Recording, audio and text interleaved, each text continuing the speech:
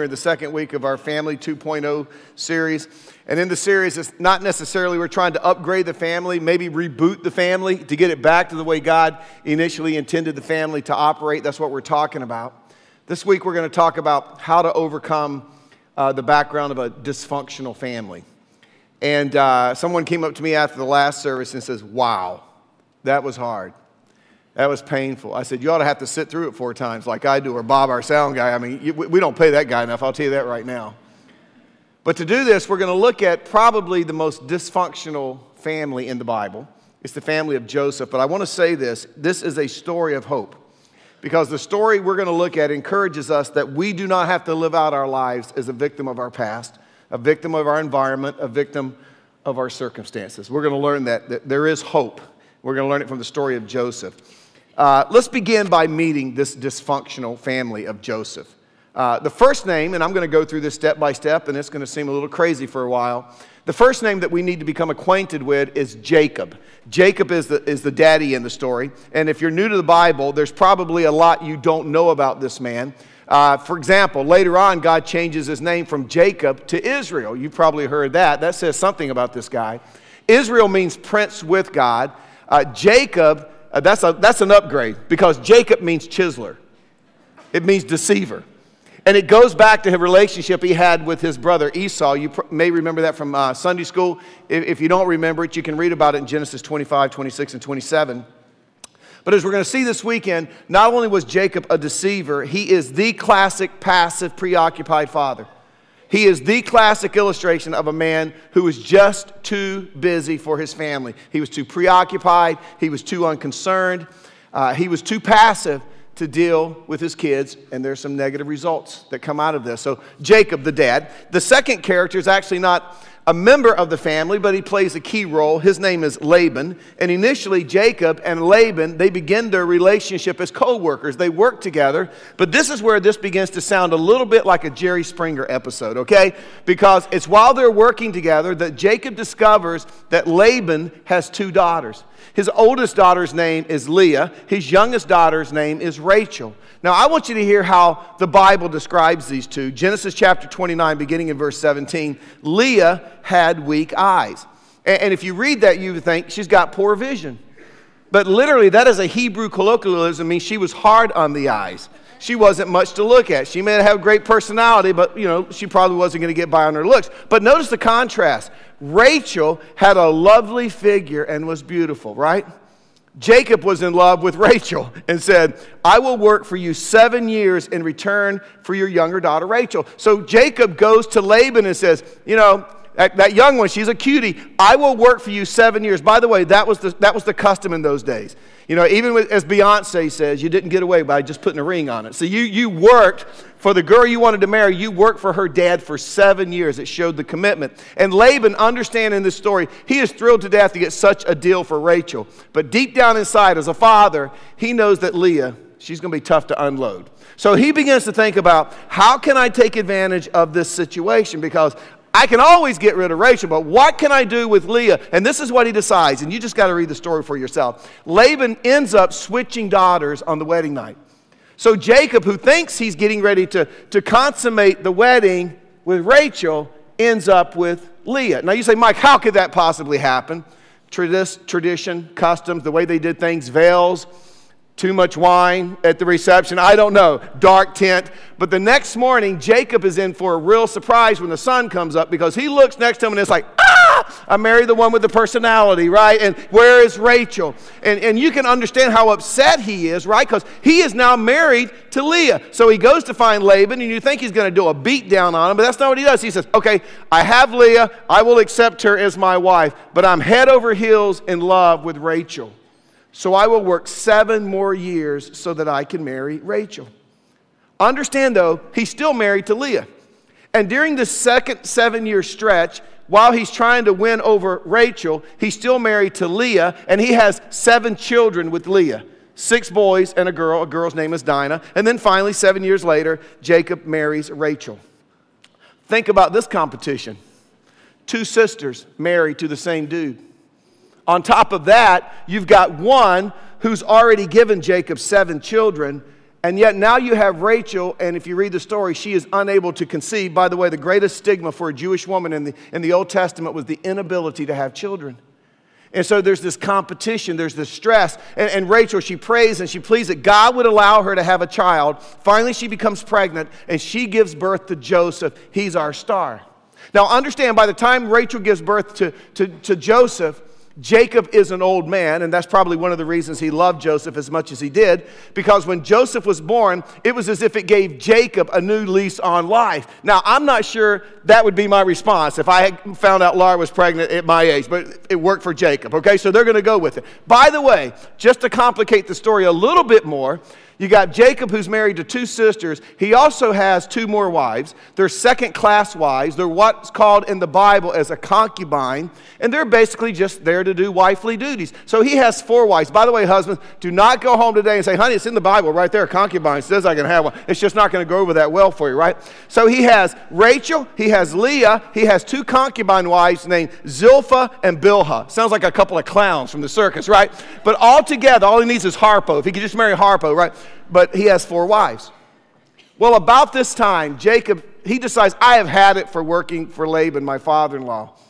I've worked 14 years. And of course, Laban deceived him, which is, what goes around comes around, because Jacob's name means deceiver.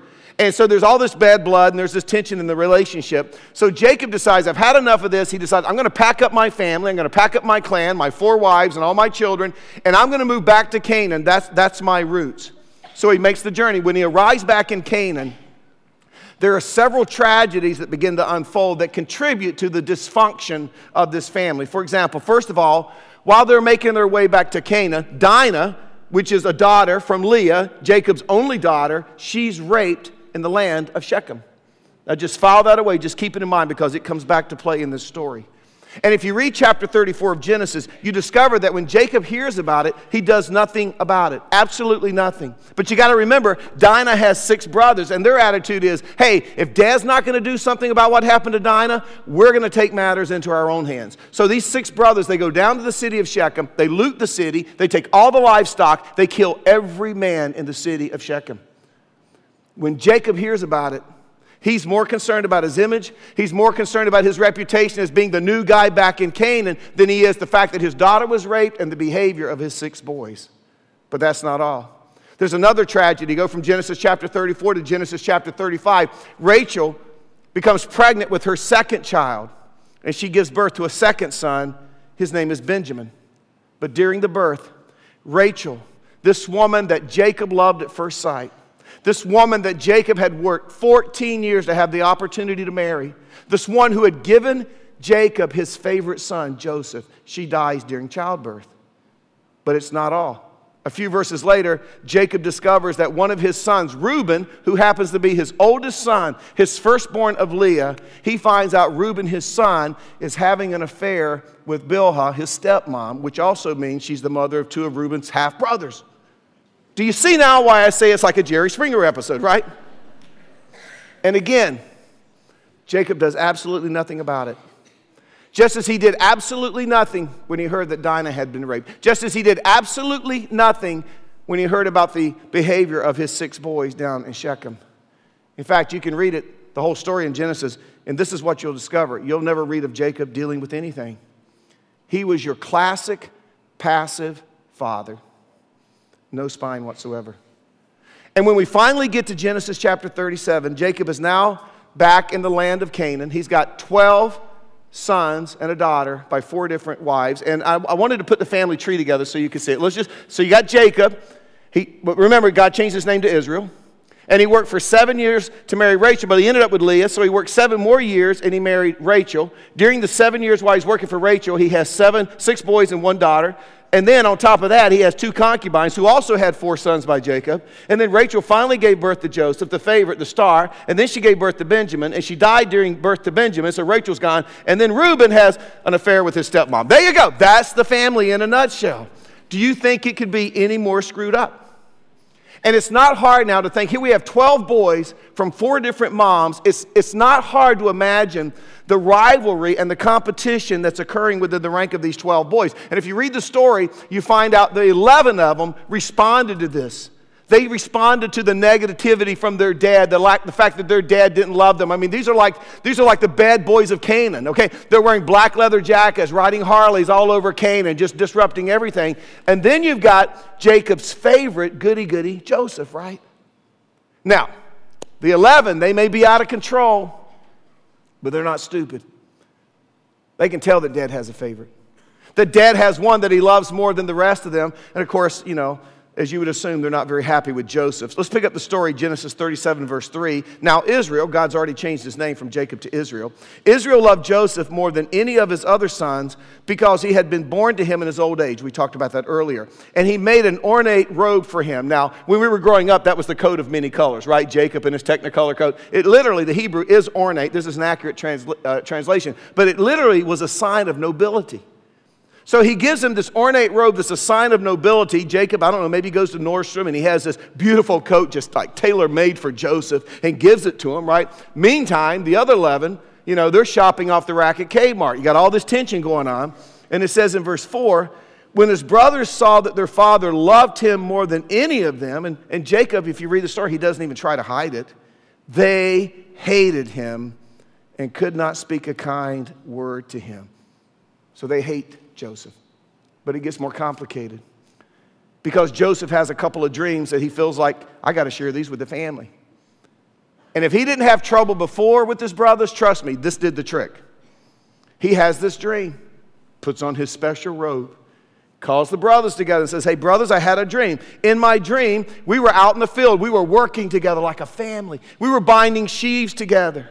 And in the dream, my sheaves stood tall. Your sheaves, they were much smaller. And in my dream, your sheaves bowed down to me.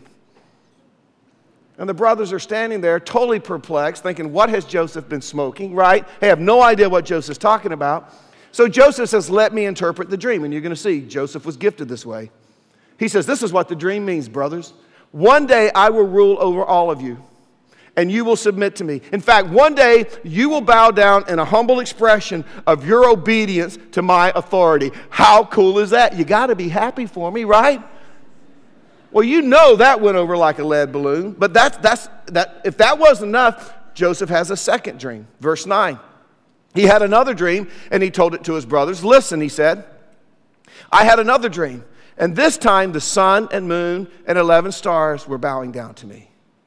And maybe Jacob's like, well, hang on a second. Let me get this straight, Joseph. I'm just guessing. Am I the sun in your dream? And Joseph's like, that's it, Dad. You're the sun. And your mom's the moon? Yep. And your 11 brothers, stars? That's right, Dad. And we're all bowing down to you? Yep. You got it. And Jacob's like, wow, son, I love you to death, but I'm getting a little concerned about you. So verse 11, it says his brothers were jealous of him. The understatement of the Bible, they absolutely hated him. And you can see why in this family, this dysfunctional family, we're set up for some major family conflict. And part of it's God's fault, to be honest with you, for giving Joseph the dreams. You can't really hold Joseph responsible for that. Part of it's Jacob's fault because he made it very obvious that he loved Joseph more than he loved the other 11. I said lovers, but I guess he has so many wives it doesn't really matter, does it, in this one, right? Part of it was Joseph's fault because he kept having these dreams and going back and telling the brothers, hey, one day you're going to bow down to me. There's plenty of blame to go around. And everything comes to a head when you get to chapter 37, verse 12. Now the brothers had gone to graze their father's flocks near Shechem. I told you to keep that in mind. But Joseph isn't with them. Where's Joseph? He's back home with Dad playing Xbox or something. I don't know. And while they're playing Xbox, Jacob's like, hey, Joseph, I need you to do me a favor. I need you to go down to Shechem, check on your 11 brothers and see how they're doing. Now, why would he do that? Because Jacob remembers, oh, yeah, Shechem was the place where Dinah was raped. It's the place where my boys caused all of that chaos. And so Jacob is thinking, I bet those people in Shechem, I bet they've had a chance to regroup, and I bet they're still ticked off over the way my boys handled that situation. And so he's afraid there's going to be some retaliation against his sons. So he sends Joseph out to Shechem to check on his brothers. That sets up the scene. We get to Genesis 37, verse 18. But they, the 11 brothers, saw him in the distance, and before he reached them, they plotted to kill him. So they're sitting there. They're just doing what Dad sent them out to do. They're watching the flocks, and off they can see the silhouette, and they recognize Joseph because, one, his gait, but one, he's wearing his ornate robe of nobility. And you can imagine how that conversation went down. Look at him. I hate him. Doesn't he make you guys sick? I mean, he's Dad's favorite. He gets everything. We get nothing. They're having this conversation, and one thing leads to another. And before you know it, they're talking about, we ought to just get rid of Daddy's pet once and for all. We're out here in the middle of nowhere. No one will ever know. So you look at verse 23. When Joseph came to his brothers, they stripped him of his robe, the ornate robe he was wearing, and they'd come up with a plan. We'll get his robe, we'll rip it to shreds, we'll kill an animal, we'll cover the robe with the blood of the animal, we'll take it back to Dad and say, Dad, we just found his robe. Evidently, an animal got to him, right? And they took him and threw him into the cistern, the pit. The cistern was empty, there was no water in it. Now you got to get this picture. Joseph's like buck naked over here in this pit, okay? And the brothers decide in verse 25, read it on your own, I'm hungry. They decide to have lunch. So one of them runs down to Bojangles and comes back with a big old box of chicken and some sweet tea. And I mean, they're just chowing down. Meantime, Joseph's in the pit. Hey, guys, I can hear you. Get me out of here. This isn't funny anymore. I tell you what, when I get out of here, I'm going to tell Dad. I mean, it's all going down. And the brothers are like, hey, do you guys hear anything? I don't hear anything. And they're just, eating on a chicken wing, right? And as they're sitting there enjoying their lunch, they look out on the horizon and they spot these slave traders heading to Egypt. And it's like the light bulb comes on. Verse 26, Judah said to his brothers, hey guys, what will we gain if we just kill him? And we cover up his blood. And the brothers are thinking, well, that's kind of true, Judah's got a point. If we just kill him, we don't really benefit from that. Maybe there's a way we can leverage this for our good. Verse 27, Judah says, come. Let's sell him to the Ishmaelites and not lay our hands on him. And all of a sudden, out of nowhere, mercy kicks in. After all, he is our brother. In other words, guys, let's don't kill him. That's just wrong. Let's just sell him into slavery, make a little money off of him, right? Obviously, Judah has the gift of mercy. Verse 28. So when the Midianite merchants came by, his brothers pulled Joseph out of the cistern and sold him for 20 shekels of silver. Now, this is not the end of the story, but I want to just push pause. And I'll come back to it in a few minutes. But as we push pause, understand Joseph is heading off to a life of slavery in Egypt. But I want you to understand why. It's the result of a passive father. It's the result of an absent mother, died early. It's the result of a bunch of kids who were left on their own to figure out life for themselves. All the necessary ingredients for a dysfunctional family. And some of you are thinking, absent mom, passive father? Sounds like my home. So I decided in the time that remains this weekend, I left a little extra time. I want to make a few applications in regards to our imperfect families. And here's the question I want to ask you. Where are you in the story? Because I can tell you, every one of us here this weekend, we're somewhere in the story. And first, I want to address our role as children, our role as kids. I was speaking last night. My mom and dad were here, 86 and 83. I'm still their kid, right? They call and check on me. How am I doing? Are you behaving? Those kinds of things. I still respect and honor them. But what about our role as kids? Here's the first application. Some of you, and maybe you're still younger, maybe you've grown up into an adult, some of you can identify with Joseph. As a kid, you wore the robe. You know who you are. You were mom's favorite, dad's favorite. Maybe you were the favorite of both, Maybe you were an only child and everything just revolved around you. But now you're an adult, and as a result of everything revolving around you, when somebody comes along who's smarter than you, or more powerful than you, or maybe more attractive than you can't even deal with it. And it's because, hey, you like being the one who wears the robe. And you don't want anybody else wearing the robe. You need to wear the robe. Now, if that describes you, and you're going to have to be honest enough to say, yeah, that could be me, I would encourage you, here's the principle, to intentionally put yourself in places where you're not always the center of attention.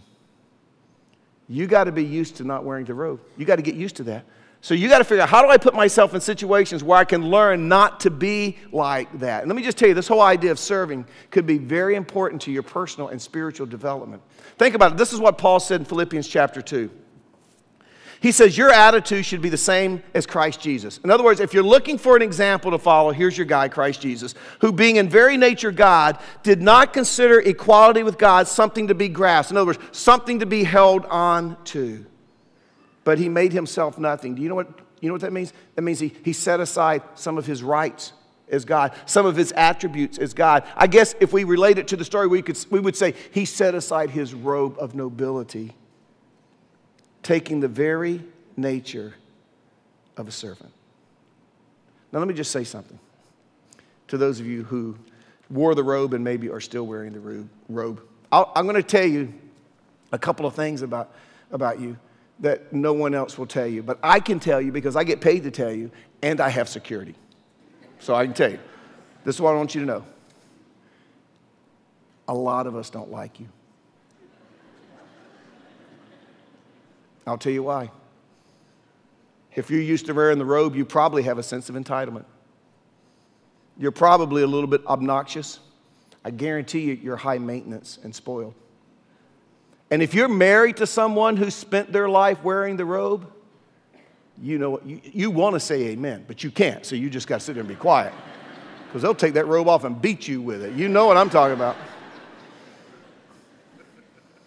You know they have unrealistic expectations, and as the spouse, no matter what you do, it is never enough. Now let me tell you something. If you're wearing the robe, the rest of us, we would love to do nothing more than to sell you into slavery. We would love to do that, but it's illegal. We can't. So I would encourage you, take it on yourself to become a servant. Find a place where you can put the needs of other people ahead of your own needs and let God begin to work in your life. I'm telling you, it will do wonders for your personal, emotional, and your spiritual development. That's if you wore the robe. Now, many of you can identify with the 11 brothers. You never wore the robe. You never received the kind of affirmation. You never received the kind of love from your parents you felt you deserved, you know. You never had that sense that maybe you were, prized and valued. And so no matter what you did, it wasn't enough. You couldn't study hard enough. You couldn't perform enough. You couldn't do enough. And maybe reasons you'll never know. You'll never figure out what the bottom was. It's as if you always took the back seat. Here's my principle for you. Acknowledge the hurt of never having worn the robe. By the way, I'm a little emotional. It has nothing to do with that. We were so poor, none of us had robes, okay? I mean, that's just life. But I was just thinking about some conversations I had earlier today. Acknowledge the hurt of never having worn the robe. You see, I believe at the root of the brothers' hate for Joseph really wasn't Joseph. I think it was probably nothing more than just hurt directed at Dad for not being loved by Dad. And I think we all know sometimes it's just easier, sometimes it's just safer to be angry than it is to express hurt and decide I'm going to actually deal with the issue. But I would really encourage you, instead of just being angry and frustrated and hurt and bitter, maybe it's time to have that conversation with the family. Now let me just say something here. Before you do, there's something you really seriously need to do, and that's you need to bathe it in prayer. You need to pray, first of all, God, make sure that my attitude is right going into this conversation. Because if your attitude is to get a pound of flesh, or I'm going to finally say what I've been wanting, it's not going to work. So first of all, pray for your attitude, and then begin to pray, God, work in the heart of my parents before I had this conversation. Because this is what I've learned over years of having to have hard conversations in ministry. Sometimes timing is much more important than content. So pray, God, give me the right timing. Help me to be tuned in to when your Spirit's moving. Maybe the best way to break the ice is by writing a letter, but you need to acknowledge the pain of not receiving the love that you felt like you longed for and you needed. And maybe your parents don't know how to do it, but maybe they're looking for an opportunity to apologize and maybe get a fresh start. Or maybe they look at it totally different from their perspective. And if that's true, you know what? You could be the issue. And maybe you need to listen to their perspective. But I'm telling you, this could be the first step toward reconciliation. Now, here's the big question. This is what keeps us from doing this. What if it doesn't work?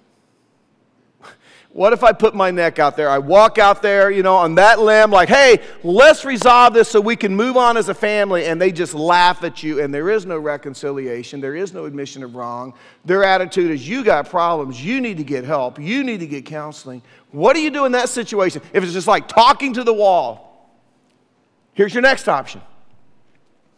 It's your only option. You forgive. And you forgive as God in Christ Jesus forgave us. That's what Paul tells us in the book of Ephesians. And how did God in Christ Jesus forgive all of us when we came to him and asked for forgiveness? He forgave us totally, and he forgave us unconditionally. Done. Now, I'm telling you why you're reluctant to do that. Because when someone has hurt you, there's this sense that they stole something from you. They're indebted to you. They owe you something. Right? And if you just forgive them and let it go, it's almost like I let them off the hook. They owe this debt to me, and I've just kind of wiped the debt free. Well, actually, that's exactly what's supposed to happen. That's why Jesus, when he was once talking about forgiveness, this is the terminology he used. He says, you got to cancel the debt. It's not about letting your parents off the hook, or maybe letting your child off the hook. It's about saying, I refuse to go through the rest of my life enchained to my past, my anger, my bitterness. So I'm choosing to cancel your debt. Because the reality is, if you ask yourself, how could they ever repay it anyway? Can you go back and relive your childhood? Can you go back and they now create for you that home that all your friends had, but you didn't get to have, right? You can't do it. So unless you forgive, cancel the debt. I'm just telling you as a friend now, okay? You will drag that hurt, that pain, that bitterness into the future, into every situation, every relationship that you're involved in. And eventually, it will take its toll on that situation, that relationship. You see this in the story of Joseph. Remember, let's push play again, carried off into a life of slavery in Egypt. And sure enough, he became a slave in the house of a guy named Potiphar. He was 17. Mrs. Potiphar thought he was hot. And every day she tried to seduce him, try to lure him into bed, and he would have nothing to do with her because he was a man of integrity, even at 17. So one day she grabbed him like, I'm taking you to bed. And he ran right out of his clothes. Gone, right? Good lesson there for some of you guys. And she's left holding his robe. And she said, rape. He tried to attack me.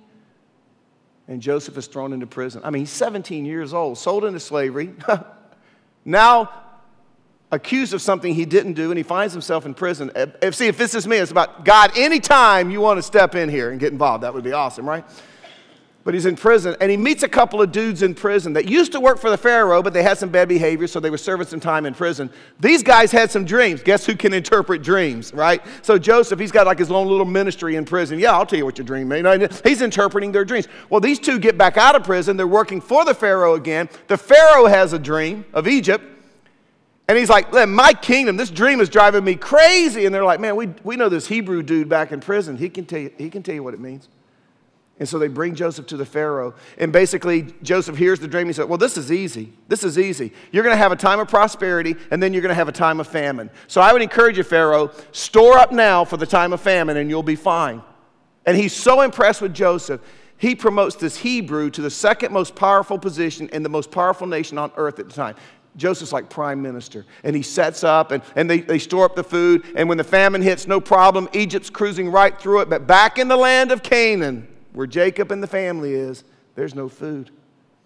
So Jacob tells us, boys, you better get on over to Egypt and see if you can find some food, and they show up there, and Joseph recognizes them. He's 30-some years old now. They don't recognize him.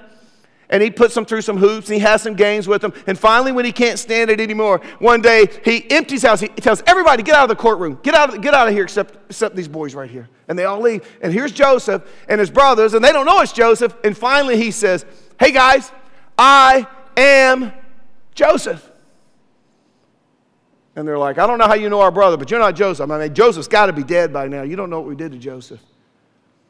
And so it says that he said, hey guys, come close to me. And all Hebrew scholars, all Old Testament scholars, they believe that he did this. And Joseph brought the brothers close and opened up his robe and showed them that he had been circumcised. He was also a descendant of Abraham, just like them. By the way, have a good time in the car on the way home today, explaining that to your kids that you brought into here with you, okay? That's why they should go to Kid City. I checked. They're not talking about circumcision in there today, okay? Joseph's like, hello? And when they see that they fall down. They are scared to death. They're like, we are dead men walking. This is what Joseph's like, get up. And he says, don't be distressed and don't be angry and don't be afraid. Why? Because he'd already canceled the debt. And then right before Joseph dies, I call it the 50-20 principle.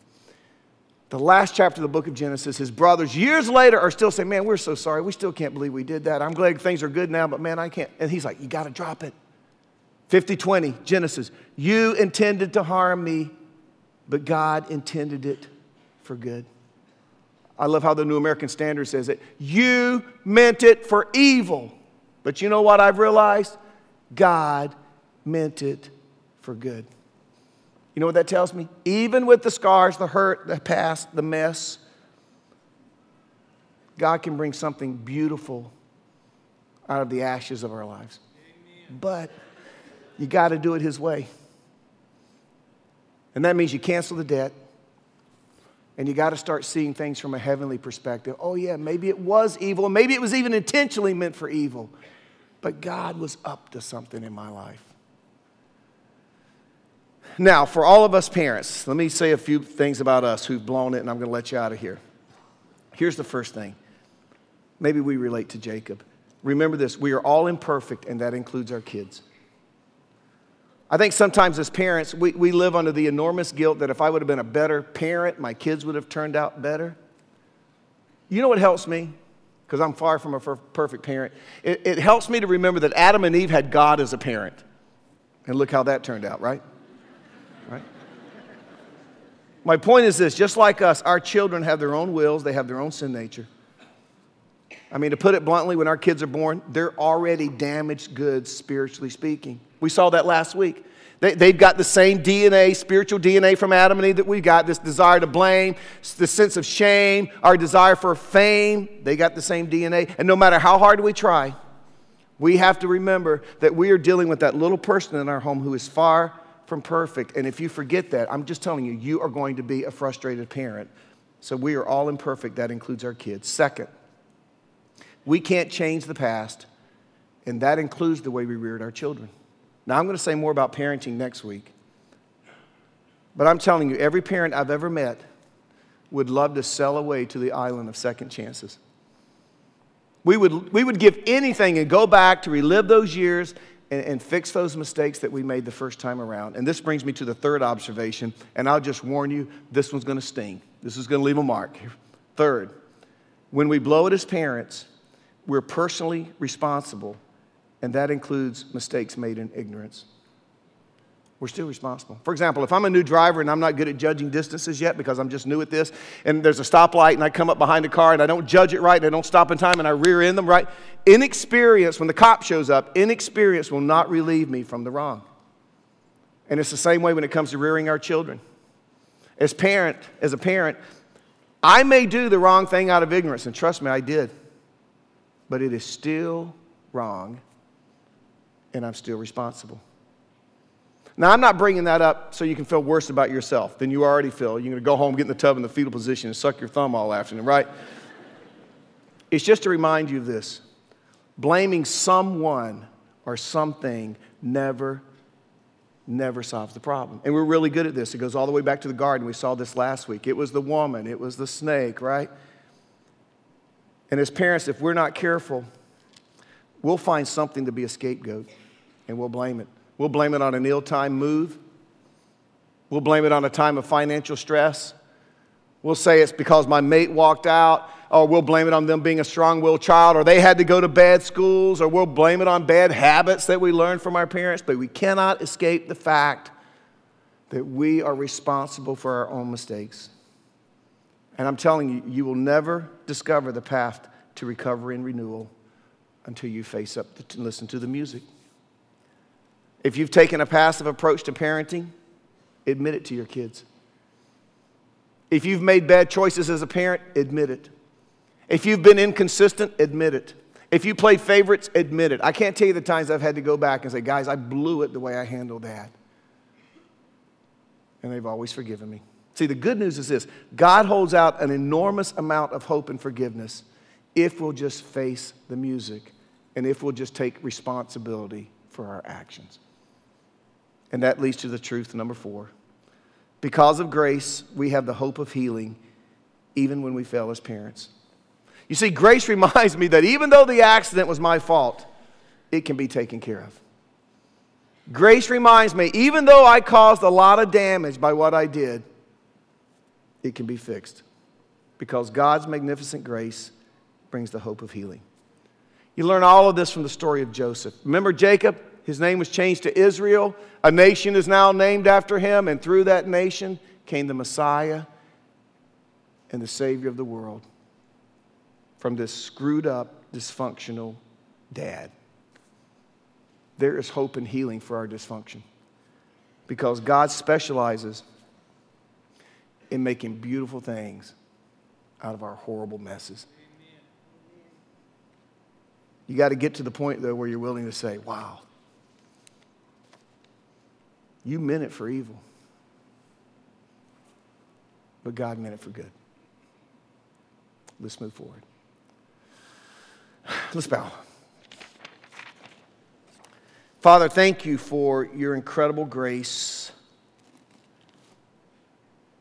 And Father, we see this all through the Old Testament and how Paul told us in Romans 15:4 that the scriptures of old were given to us so that we might have hope. And we go back into the Old Testament, and this is why it's so relevant in our lives. We read it, and we just see the rawness of humanity and how you exposed your saints with all of their imperfections. And we read them, and we learn, and we think, man, if Jacob could be used by you, then as a dad, I can be used by you.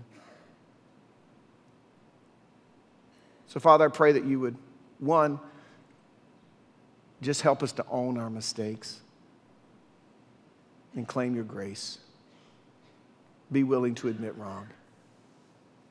And for many sitting here, the willingness to forgive. Cancel the debt. Let it go. Doesn't mean the relationship's going to be reconciled and restored. It may never be. But Father, it will free them up to move forward into a life that brings honor to you.